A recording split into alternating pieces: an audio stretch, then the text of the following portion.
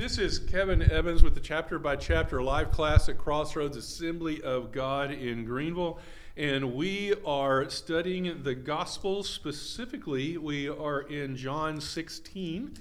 And last week we finished up the 4 verses in chapter 16 that finishes up Christ's point to the disciples about how, well, he's about to die and not be the imperial leader they were all hoping for, and persecution is about to come down in their heads, and they're all about to be thrown out of the church or worse, and they're all sitting there with a stunned look on their face going, what? That's not what I signed up for. And then we move on. And so today we are going to pick it up at verse 5. And the rest of chapter 16, Christ basically says that he is about to leave the world and that they are to rejoice because when he leaves, the counselor will come, and the relationship that they have with him and with God is going to shift, and it will be better. Which is an interesting thing to drop on them right there. So that's where we're going with it. I'm going to read verse 1 through 16. I usually take on the whole chapter, but I think I read that last week. Let's chew up 16, and if we can manage to get through this today, and there's a lot in here, we will move on. So beginning at verse 5, now I'm going to him who sent me, yet none of you asked me, where are you going? Because I have said these things, you're filled with grief, but I tell you the truth, it is for your good that I'm going away. Unless I go away, the counselor will not come to you. But if I go, I will send him to you. When he comes, he will convict the world of guilt in regard to sin and righteousness and judgment. In regard to sin, because men do not believe in me. In regard to righteousness, because I'm going to the Father where you can see me no longer. And in regard to judgment, because the prince of this world now stands condemned. I have much more to say to you, more than you can now bear. But when he, the Spirit of truth, comes, he will guide you into all truth. He will not speak on his own. He will speak only what he hears, and he will tell you what is yet to come. He will bring glory to you by taking from what is mine and making it known to you. All that belongs to the Father is mine. That is why I said the Spirit will take from what is mine and make it known to you. In a little while, you will see me no more. And then, after a little while, you will see me. So, now I'm going to him who sent me, going back to verse 5. Yet none of you asked me, where are you going? I like the word comforter better than counselor. Getting there. So, why does he say, you're not asking me where I'm going? I had one commentator that is saying that they are all in shock and they're being selfish and they're all concerned about their plans in the new empire that they thought was coming and how that's all been crushed. And Christ has suddenly dropped this big bomb on them about, oh, wait, that's not what our ministry is all about. And so they're all worried about themselves and they're not worried about Christ, even though Christ said basically he's about to die. I don't like that interpretation. He has been telling them that he is about to go. He has been telling them what their position in the kingdom is. And in chapter 13, he specifically spells all that out for them. I think they get it. I think they get that he's about to die and that he's not going to be this emperor that they were hoping for. They understand that his kingdom is one that is spiritual. And he says that all this bad stuff is about to happen to them, and they are sitting there processing that. And I think that's what's happening. And he says, I notice you're not asking me anything. I don't think it's unconcern for Christ. I think it's a lot for they're internalizing it. Now I'm going to ask you who sent me, yet none of you asked where are you going, because they know that already. Because I said these things, you are filled with grief, but I tell you the truth, it is for your good that I'm going away. Okay, Bill, you had a point. Well, the point is that these men were Israelites. They knew the scripture clear back to Isaiah. Yes. That was prophesied about him coming, him dying, him suffering.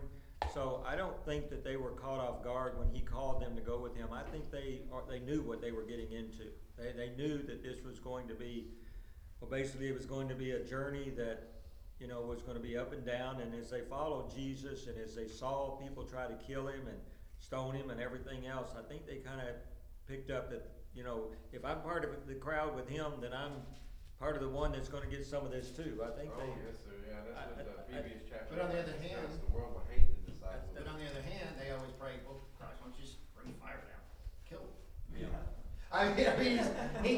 There is a certain logic. I'm kind of in the middle between it. I think they knew, but they didn't know. And let me explain. Faith, a couple years ago, the youth department here had this thing, you know, they'd come, you could hire them to do work for you. Yeah. And the raise money for Speed the Light or something, I can't remember. And Faith hired 3 of our young men in our youth group. How'd that go? Well, I'm about to tell you. I know this story already. I warned these guys. I said, my wife hired you, right? They go, yeah. I said, she's going to work you hard. And they go, we know. I said, no, you don't. I said, she's going to work you hard. She goes, we're ready. We're ready. We know this is going to be hard work. I said, no, you don't. You don't know. Well, they were begging to go home after a few hours. And they never came back. Funny. They knew. They didn't finish your contract? Yeah, they finished it for us. But Faith had more work for them to do to give them more money, and they said no. They knew, but they didn't know. Does that make sense? They knew there'd be suffering. They knew they didn't know. Oh, but you're the Messiah. Because I got scripture to back it up. Because in Acts, they said, now is the time you're going to take over militarily, and we're going to be set up as your generals. They knew, but they didn't know the full extent of what it really meant.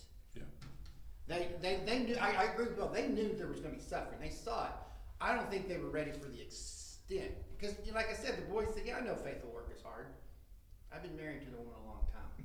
Your definition of hard is not what she's going to give you. It's going to be hard." And so, because I still think they thought that there was a chance that Jesus was going to bring fire from heaven, that. You know, even okay, now's the time you're going to take over Rome, establish your throne. We're going to be your right-hand men, generals, right? And Jesus goes, "No, I'm getting ready to leave again. I'm about to go up." And they're like, "What? Because even Peter at the trial, he gets scared. He didn't know it was going to. Oh, he was serious. I don't know the guy. Hey, I don't know the guy." You know, so I think there's a little bit of in the middle there. They knew, but they didn't know the extent. How about that as a possibility? Makes sense. And that's probably why Peter grabbed that sword and tried to chop off the man's ear. He thought, well, this is the time to fight.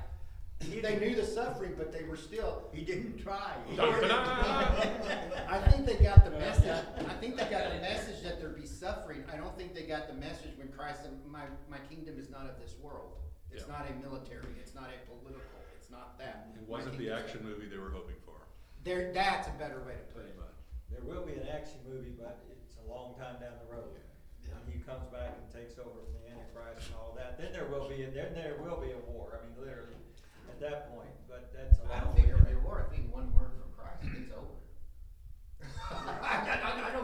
I don't see this thing happening like. But the Bible Well, says what that I meant is he like, remains he's gonna come back with the faithful. Lord's army, you know, tens of thousands of his The Bible saints. says that God gives the revenge to his people because of this deceit that the angels brought upon the world and led mankind astray. So he could easily be like, you know, just like the flood, but he chooses to, and it's God's battle, you know, but he chooses to give it to his people.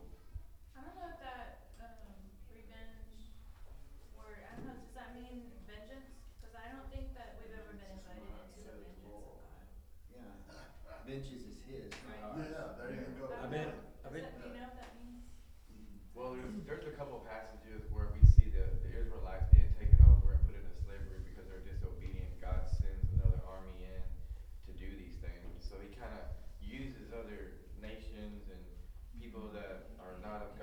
or wickedness in their hearts, and he'll allow the devil to do what he does, but the ultimate goal was to discipline his children.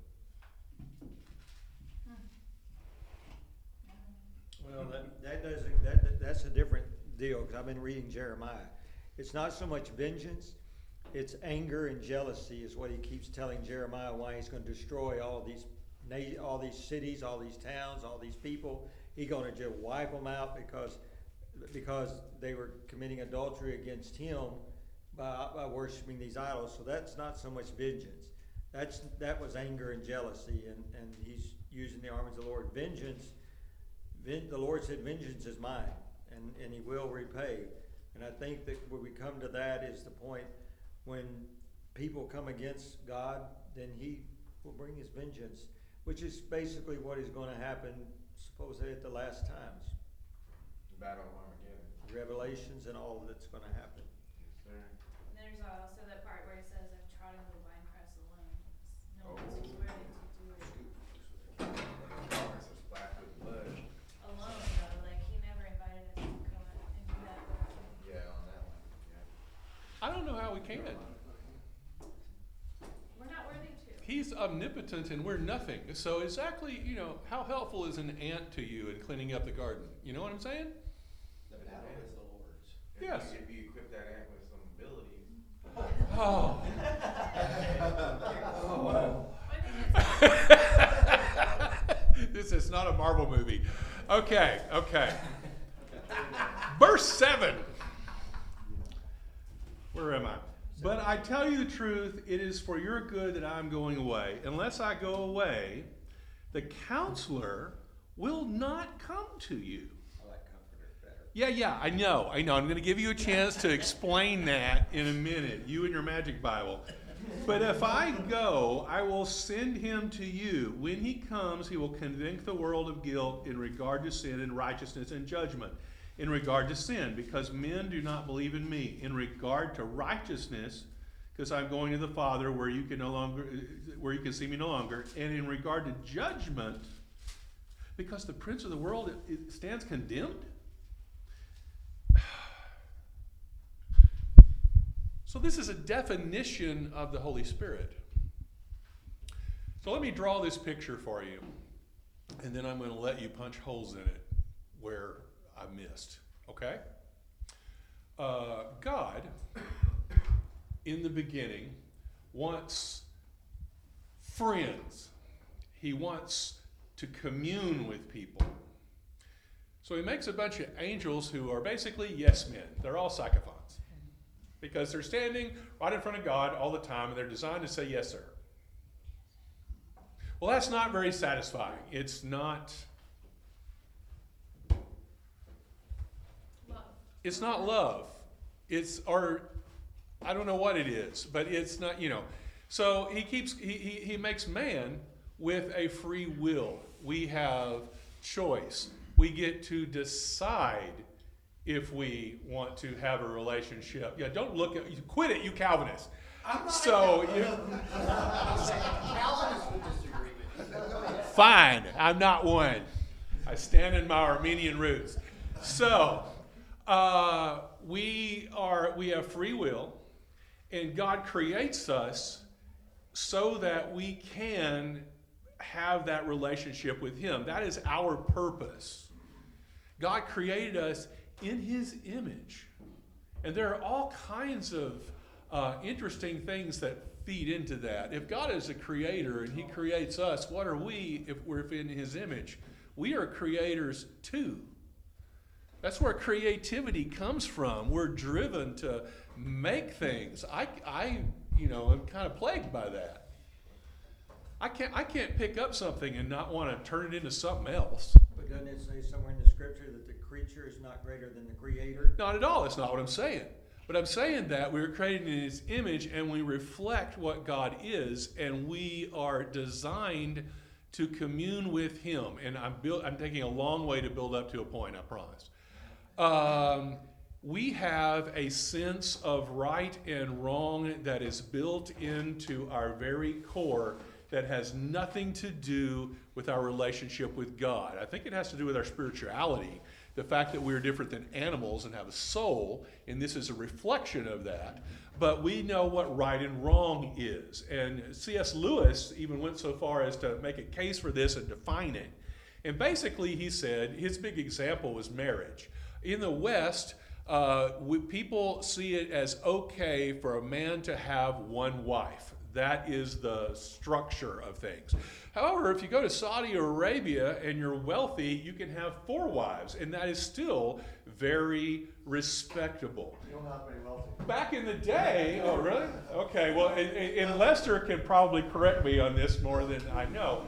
Back in the day, it was more than 4 wives. Muhammad had more than 4 wives. But there's kind of a social something against more than 4. What, I was 9 years old? If we don't have to go there, because more than 4 and it's getting a little sketchy. What are you doing with your life? You know, and other good Arab sheiks will look at you funny if you have 6 wives. This is wrong. We're stepping over a line. How they get all the rich and the poor? I'll tell you one story. Okay, tell the story. When I was working over there, one of the sergeants in the Air Force, I asked him, he told me he had 3 wives. I said, well, and your income, how can you afford 3 wives? He said, it's very easy. He said, in our law here, we buy 1 wife a dress, we have to buy them all 3 a dress. 1 house, we have to buy them all 3 houses. So I just don't buy nothing. That's how they report it. Really nice. I don't live in Arabia. There are also tribal peoples that have no marriage ceremony at all. And if you marriage is defined by the woman that lives in your hut. If you're living in a hut with somebody, you married in their culture, and you have all of the responsibilities that go along with that in their culture. But there's still this concept of a line that you're not supposed to cross. When you step over that cross, everybody raises an eyebrow and looks at you funny because that just feels wrong. And Lewis's point is that we have this sense of right and wrong, but it's a nature. It's not a hard law. We define what that is, and we as a people are trying to figure out what right is. And it's a matter of if it feels right or not. You know, if it speaks to our soul, whether or not it's right or not. And we know what's right or not. So we have a moral center. Meanwhile, God is perfect, and He wants to be our friend.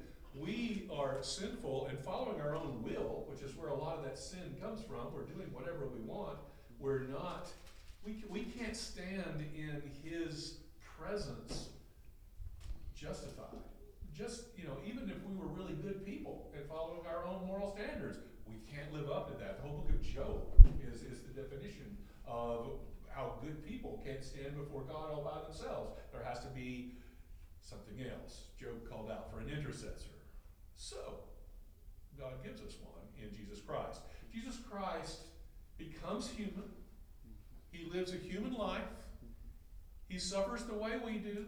He dealt with all of our problems. He did not sin. He proved that it can happen.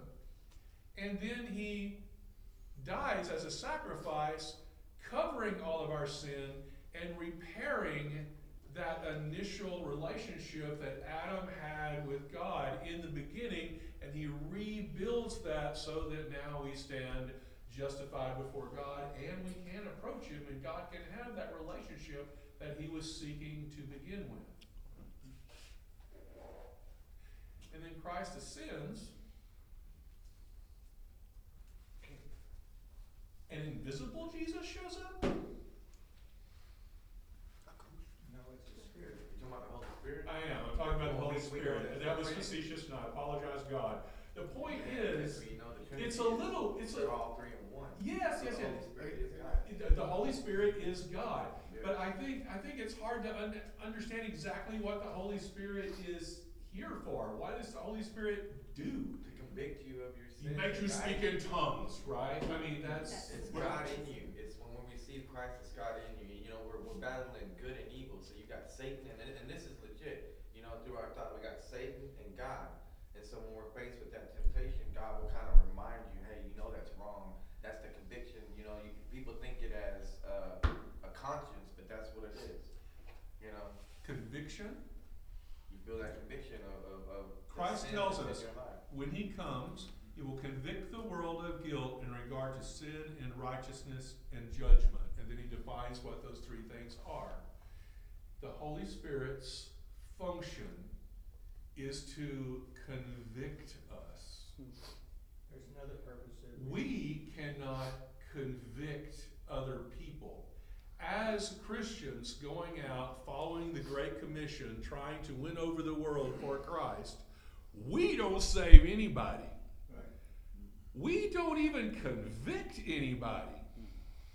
We encourage and love and strengthen through the Word of God as believers. So we do have a role in it. Yes, We plant, but the Holy Spirit convicts. And it's water, yeah. We can preach a message. The message I preach doesn't convict the sinner. The Holy Spirit convicts the sinner Yes. through my sermon. yes. How about that? All through I the sermon. guess. Okay, here it is. I can, as I was studying this, I kept just running up this tally of people in my life that I have felt a burden for, that were so lost, and they were so seeking, and they were so broken in many ways. And I took every last trick I knew. I presented them with the gospel and tracts and books, and I talked to them, and I talked Jesus, and every trick I knew, and they should have been completely melted and accepted Christ and become a Christian. Did it happen? No. Not that you're aware of it, it happened. No, I am talking about the Holy Spirit. Let me get there. Okay. I tried to leave her at home today. I really, really. I'm glad you. I We're went glad out you of my- brought her. Went out of my way. I said, no, you're staying home, and then she showed up dressed. The Holy Spirit would have convicted you. So, yeah, I can't convict people. I can present the gospel. I can give them my testimony. I can tell them the truth. But if they're not listening, I don't know that they can reach But that you planted conviction the seed. without the Holy Spirit intervening. I don't think it's going to happen unless the Holy Spirit is there placing that conviction on them. That's where the conviction comes from. So it's not that they don't just get saved without God. They don't even come to God without God. That was a pretty heavy revelation for me this week. It says no man can come to the Father except he come through Christ. Yes. That's where I agree with the Calvinists. That's where the Calvinists do get it right. Calvinists preach that. It's not about the preacher. It's not- Just go get I'm your not certifications from the Presbyterians or something, please. Just embrace it. You guys think I'm pro-Calvinist? I'm not. You bring up Calvinism Because every I'm- week, I'm every devil's week. advocate with you. Oh, But in that okay. situation, that's where I think John Calvin got it right. Reformed Well, do not call me a reformed. Okay. Explain how Calvin got it right, then. Go ahead. No, you said because because the extreme of Arminianism is that we have a part in it. We do not have salvation without God, period. Without His influence, without Holy Spirit. Now we can resist that Holy Spirit. Now that's where Calvin goes off from us. Calvin says there is no resistance in the Holy Spirit because you can't, because you're a yes man. But kind of what you're saying, they might be listening, but they may be resisting. The resistance and grieving of the Holy Spirit that takes place. And, we can resist the Holy Spirit all day long. Probably every person in this room has resisted the Holy Spirit at one time or the other. And so it's a resistance. So, no, I'm agreeing with you, Kevin. Oh, wow, okay, I wasn't sure, I was, I okay. was gonna make it hard. So it's- But, you know, but I mean, it is, and it does challenge some of the ways we were raised in our Assembly of God churches, that, oh my goodness, you mean it, you know, it's not all about me? Well- It is about God. I think what was confusing for me, to me for a while, was that, like, how is he part of, like, bringing people to himself when you're filled with the Spirit, you've already accepted him, then you can hear him, right? Then you've given him access and you've surrendered. But he's God. Like, he can still communicate with people that he created without having them surrender everything first. Do you know what I mean? So, like, He talks to sinners, he talks to sinners. yeah. I think that was hard for me at first, because I was like, but they don't have him, so, you know, but he's God. But we saw it on the cross. Those the men were sinners, and he was told one of them he'd be with him that day in paradise. But there is also another part that y'all are leaving out that the Holy Spirit does. Right now, the Holy Spirit is what is holding back the hand of God from coming. He's holding back the hand of Satan. When God removes the church and the Holy Spirit, that's when the Holy Spirit steps out of the way, and then Satan can completely crush this world. I thought you were gonna say teacher. Doesn't say anything about that. So, that's, I understand. It's in that scripture, he just read it, he just read it. I don't think it says that right there, what are you talking about? It's holding back the hand of God. I No, think it doesn't holding say back. teacher. Isn't he God? I'm pretty sure Holy Spirit is I God. said the Holy Spirit's holding back the hand of Satan. Oh, hand of Satan, okay. Because when the church is removed and the Holy Spirit is removed, that's when all the tribulation and everything's gonna come back. But right now, the Holy Spirit is holding back Satan where he can only do so much. When he comes, he will convict the world of guilt in regard to sin and righteousness and judgment. So if he leaves, does the world no longer get convicted of sin and righteousness and judgment? When God's wrath once the Holy Spirit leaves. So you're saying there's no chance of salvation Then after? Well, that's what I'm asking you. Then where we'll get into disagreement is, when does he go? Is it at the rapture? Yeah, it is at the rapture. But before he came, he was still present. His office changes. Yes. His office changes. He is not. Which was my next point. Yes. Thank you for leading into that. Explain office change. Go ahead. Because kind of almost like dispensation, you know, in the Old Testament, the Holy Spirit had a certain role. Like Jesse said, the Holy Spirit just didn't come now. The office was changing with Christ ascending to heaven. His office title, you know, and the corporation changed. And then the rapture happens. It's not that the Holy Spirit completely leaves, because then you say there's no chance for salvation if you miss the rapture. Exactly. So we got to be careful. We've been grown up in the church with these generalities of saying these cliche statements, but we don't realize what the consequences of those general statements are. To say the Holy Spirit's completely gone, all right, salvation's out the door. There is no chance for salvation then. He's still here, but his office has changed. His title has changed. His work description, job description has changed. That's the word I was trying to come up with, because he was at the beginning. A lot of times, Well, the Assemblies of God, people kind of act like the Holy Spirit was created in Acts. He's been around the whole time. When he comes, it doesn't say when his office changes. When he comes, he will convict the world of guilt. But we know that the Holy Spirit was around during the Old Testament because we've read scripture where some of the people in the Old Testament encountered the Holy Spirit. I mean, It just didn't happen, it wasn't open to It everyone. was at Pentecost. There was It was the prophet priests. prophets, there Right, were the Holy some of the Spirit high came. priests. Spirit came upon Samson. They- He killed the army of the Philippines. There's something about According the to Archie veil being Bunker. torn. Yeah.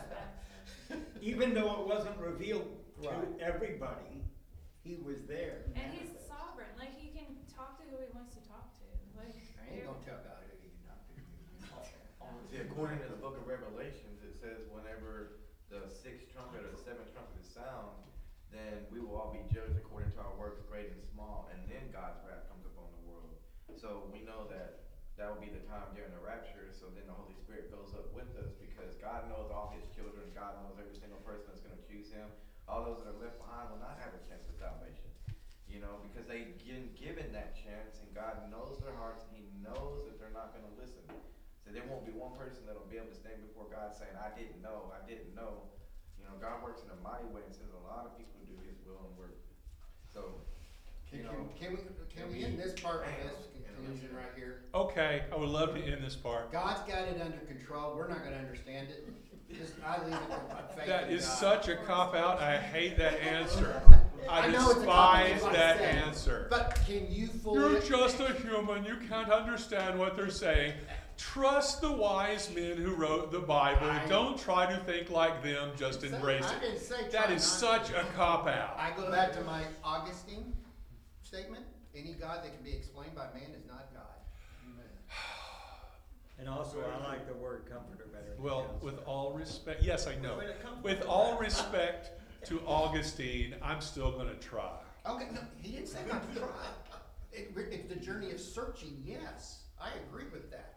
But we got to. I also think Augustine was a coward, so there. I don't know. He was a wise man and well studied. He should have tried.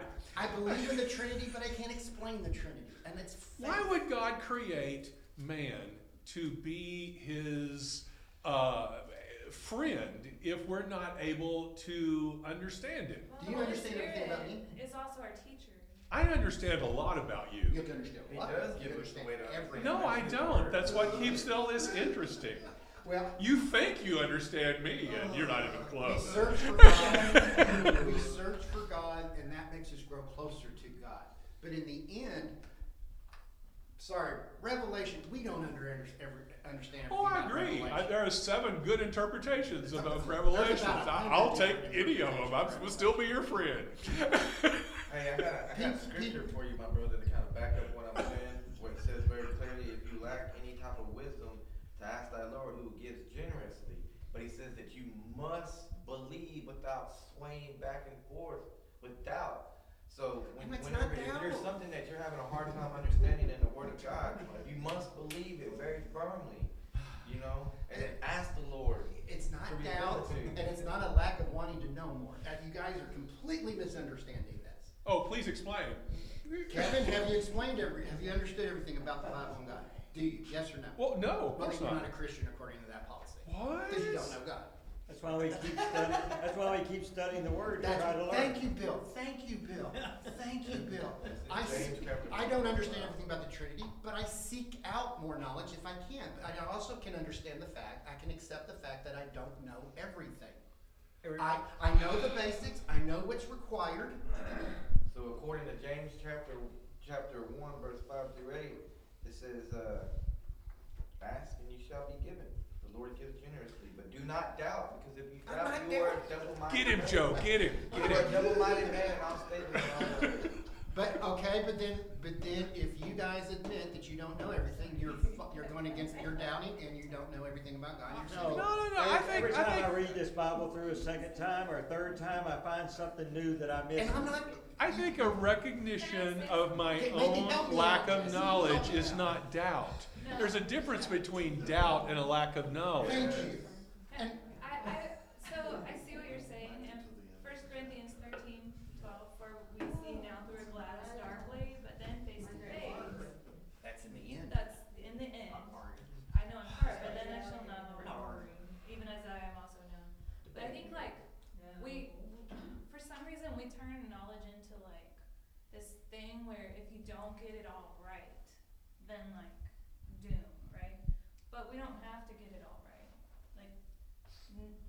Like if you look at Job, you know, he had a flaw in his theology about God wanting to kill him, but God said he was the most upright man.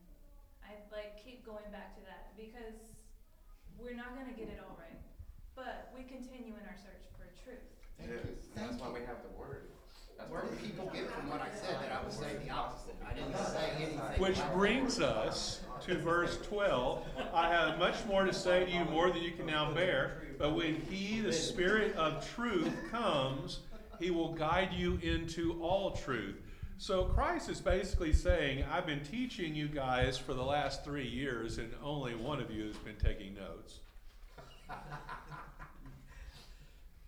I haven't covered everything, but the Holy Spirit is coming and will guide you to the truth. Now that's not kind of interesting, isn't it? It kind of foreshadows the coming of the Gospels. And you have the Holy Spirit inspiring men to record these recordings, the Gospels. Now, when the Gospels were written, they were written within the lifetimes, at least in my interpretation, of all of these people that saw this. And so you had witnesses that were reading these that were verifying what we're seeing. And so you have corroborations. At least in Acts, it even goes through the whole list of those corroborations. I assume the Holy Spirit is still revealing truth to us. He becomes a spiritual Right? teacher. Absolutely. Yeah. So what happens when the truth starts to get a little weird?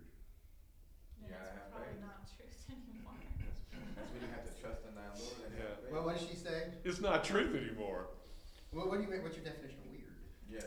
Yeah, well, Okay, all throughout Christian history, there have been people who have been teaching gospel, often very accurately, and then as their ministry moves on, it shifts off focus, and we end up going in a strange direction. We're talking new revelation. I'm talking about heretical teaching. I'm talking about cults. I'm talking. It's not even that. It's corrupt ministers. Paul had that. And- Eddie Allen and Yeah, we all have a list. I would love to go down to cult people, but it's as a Baptist, we used to make fun of Pentecostals because every famous Pentecostal minister I could think of was corrupt. It's like, would I want to join this denomination in the 70s? No. It was ridiculous. Because, and I've got a whole lecture on that, which I won't go into. But the thing is, the Holy Spirit will lead us to the truth, but if that truth is inconsistent with what we already have in gospel, then it's not the truth. and even reason, like truth about God is sometimes beyond reason, but it's never against reason. It's kind of like, That's kind of profound. It is very. My brother That's in the Okay. assembly. That's in the assembly got bylaws, by the way. Oh, is it? About reason, about their section on reason. It might be above it, but it will not contradict it. it's like Paul was in a lot of agony because he was teaching these churches, he established these churches, but then these people would come in and start trying to teach another Jesus and trying to lead them another direction, or try to get into them on circumcision, or try to get in them on it's okay to sleep with your neighbor's wife or whatever. And It's not. he was literally always, he was always having to write letters, trying to correct them, because he would establish the church, and then somebody would come in and come up with all these off the wall things that it was okay to do, and leading them back. That's why he finally said in one place in Galatians, "Who bewitched you that you want to go back where you came from?" Yeah, and that's what the Bible talks about. That's why we need to be equipped with His Word, so we can have that discernment. So when we hear, see, like I hate to use this as an example. Like I was talking to somebody about John 15, about Jesus being the vine and we are the branches, and what it says there. Because a lot of believers, especially Baptists, have this perception of once saved, always saved. I was a Baptist, still am. I'm a Christian. I'll just say that. So anyway, so they have this perception of once saved, always saved, and they believe that. They use this verse that, no one can take you from my hand or take you away from me. And so what he's saying very clearly there is no one has a decision whether or not you make it into heaven or hell. Because right here very clearly it says, if you do not produce the fruits of Christ, you will be cut from the vine. So it's talking about believers. Because at one point they were a branch of the vine, but because they produced no fruit, they were cut from the vine. So these are people that receive salvation or go to church on a regular basis. So that's why it's really important to equip yourself with the Word of God. And I want to also share this, I'm sorry. The Bible also gives more indication of unbelief and the consequences to unbelief. So because they're going around and they're teaching So they're telling people, hey, once saved, always saved, you know, and that's a false perception, which when someone is faced with a temptation, they have the mindset of, oh, well, there's nothing that I can do to lose my salvation. So therefore, they don't even put on an effort or try or walk in discipline. And so they're led astray through false teaching. And so because of their unbelief, they will not be able to enter God's rest. And that's in Hebrews chapter 3, verse 19. So when you go and you correct them, you try to tell them, hey, this is what the word says, and they choose not to believe and rely on their own understanding, which the Bible says to be careful about, they will have punishment. I'm not saying they won't enter the kingdom of heaven, but they will not be able to see the face of God. They will not be able to enter his rest, and it talks about it very clearly. So there's consequences, and that's just one verse. There's several other that they kind of get and kind of twist it around, and you know. So anyway, you just got to be real careful and make sure that you are spending as much time in the Word of God so that you can have that discernment. I will accept, if I understood everything that you just said, I will accept your interpretation. Now, you said you came up as a Baptist? Well, yeah. What is the Baptist answer to what you just said? You know what it is. What is the Baptist answer? That So it doesn't matter. they were never saved to begin with. Oh yes, yeah, they were never saved But are again. we saying? It's Well, just you know, that's it's a not- matter of perspective. I don't think this really matters. I really don't think We're this not matters. saying And people they who use accept the once verse they that they always fall saved are from not me, saved. but I fell mean, underneath me, they were I'm not preaching nothing. I'm just making sure we're not saying that if they hold to the opinion once saved, always saved, No. they're not saved. No, Okay. at least But I we hope you're clearly- not. Yeah. So, Well, Kevin, let me just say something. Let me piggyback Okay. on something you said. Every cult, every false teaching. This is most. I know there are some, but most false teachings that come across into the church are not saying, "Hey, I know the Bible says this, but I'm going to tell you the opposite." Uh-huh. There's none. Rarely happens. What it is the interpretation of the same scripture. Yeah. They're Right. saying they're just as biblical as you are. right. You But just- that's not what this means, and you don't understand these words. I've got I got new revelation knowledge. I've got from new God. revelation from Mhm. God. You guys have been messing up this scripture for all Mhm. time. And this is what it really means, to where the biggest thing is end times. You want to go. Everyone bases your salvation on what you believe about the end times, because it's new revelation. What's the fear? Because I read a book and people sent it to me. They were trying to convince me of their thinking. Say, here's the danger of you not accepting my interpretation of the end times. You'll lose your salvation. My salvation is based upon my interpretation of the end times. That's what you're telling me, or you're saying?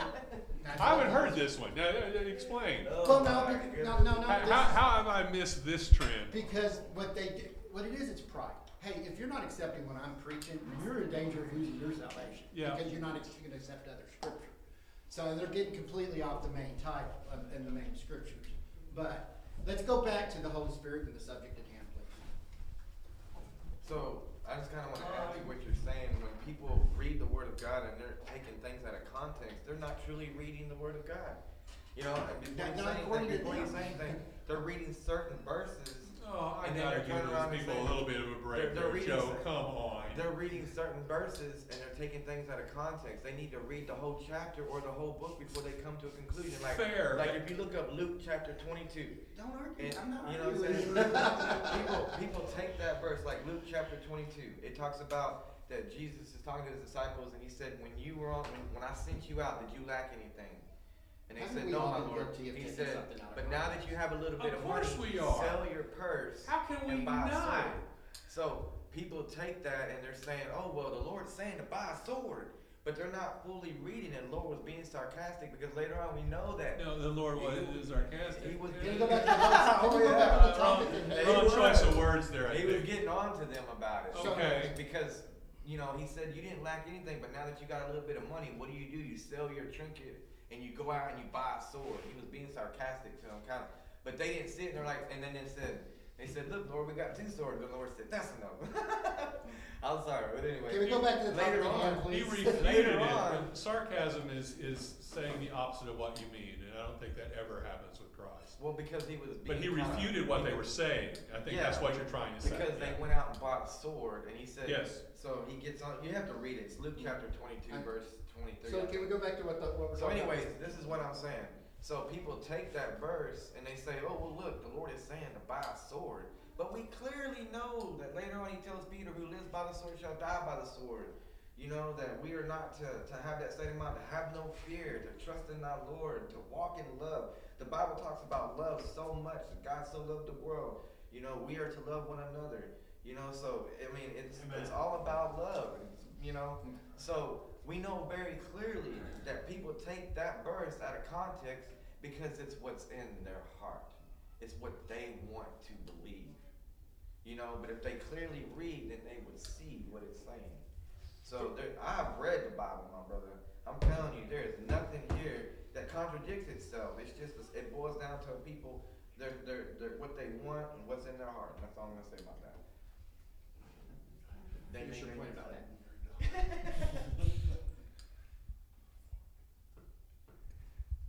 Study is a process. To show you self-approved. And you can read the Bible, read a book of the Bible, and gain all kinds of revelation from it, and you can grow spiritually as a Christian. And then you can come back to it 5 years later, after 5 years of life experience, having endured all kinds of tragedy and joy. Read that same chapter again, and it teaches you something entirely different that you missed the first time through back when you were 17, when you read it the first time. But that's what you the know? scripture you're reading there is explaining, the helper. Yes, and I think the Holy Spirit reveals himself to us as we're able to, Joe, process it. I think sometimes, you know, if you're in third grade and you read a college lesson, you're not going to follow it because you've got a long way to go before you get to that. And I think the Holy Spirit keeps us on grade level, to use a teacher term, you know, and he's going to reveal to us as we come to him and at the level that we need him to. And when you get to contradictions, this is a big book with a lot of different verses, and it was written over a course of, 4,000 years by 52 different authors, I think it was. I got that wrong, I'm sure. So you're saying that it kind of contradicts itself? I'm not saying it contradicts itself. I think it miraculously does not. However, I think if you understand a book in the Bible a certain way, and then you read another book and it kind of reinterprets how you interpret that, that's fine. You're allowed to change your mind. You're allowed to have a broader understanding. It's okay. But you just don't want to introduce ideas that are not scriptural and then try to interpret them scripturally. I think that's where the danger comes in. The Bible clarifies itself, it doesn't contradict itself. Yeah. Yes.